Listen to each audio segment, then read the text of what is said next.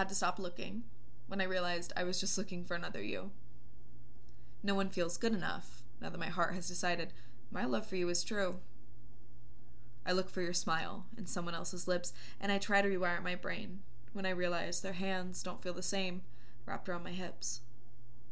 I can't find another person whose conversation feels the same, and despite my best efforts, even looking at beautiful people brings me pain. Because they're not you. I remember your presence, perfect like art, your broad shoulders sculpted, and body chiseled out of pieces of my heart.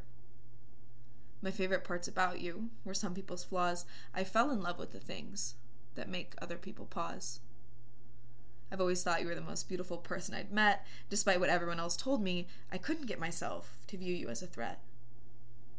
The stretch marks on your shoulders that remind me you've grown, and remembering laying in those arms isn't a feeling I think I can clone.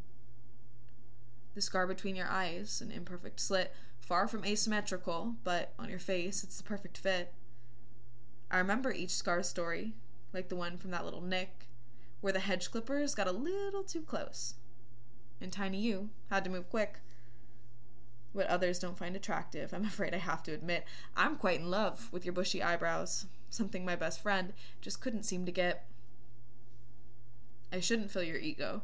You already said you don't want my heart. But the way you play in my mind makes new relationships impossible to start. I've had no problem committing to myself, working on my healing, and prioritizing my health.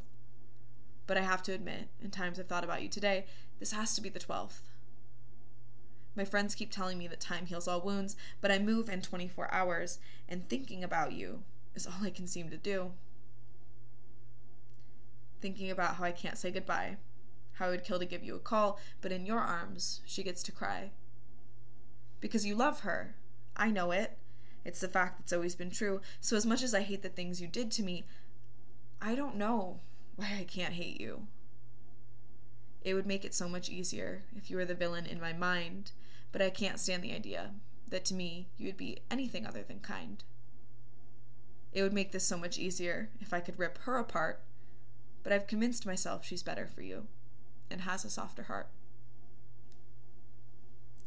Because I want to believe she's the perfect pair for you. That giving you all this space from me helped you to realize her love for you is true. So I'm rooting for her, even from afar, because while my soul is covered in bruises, on her being I don't want left even a scar. I don't know her, and we've never met before. But I hope she makes you happy, and her personality makes your heart soar. I want you to be happy, even if it's not with me. I want you to live beside your soulmate, so there's a love you can finally see. But I can't help but admit, you've still left a mark on my heart. The more I search for your laugh in other people, the more it rips me apart. So I don't want to hate you, but I can't keep feeling this poor. I don't know what to do right now except beg whatever got out there to send me something more. I need a type of peace, a solace of my mind, one where I'm not heartbroken, and requited love will be something I can find. But the pastor gave me words this service, and despite what religion you follow, the message is still true. Maybe in your life, my role was to be a blessing for you. As sad as it sounds, sometimes we need to be collateral damage. Our presence has purpose, and my emotions were something I needed to learn to manage. Maybe you were hurting after what happened and prayed for something more, and while I may have left broken, I hope the emotional load left on your body now makes you a little less sore. Maybe I was what you asked God for, someone to show you love, to help heal your pain, and in its process, I accidentally became a transfer of. So I hope I taught you well the type of love you deserve. I hope you now love her properly and hold on to every beautiful curve. This journey has been hard for me. Lessons are never easy. I may have taught you unconditional love, but you also had the chance to teach me. You taught me what it means to value myself, to never accept less than what I wanted for myself.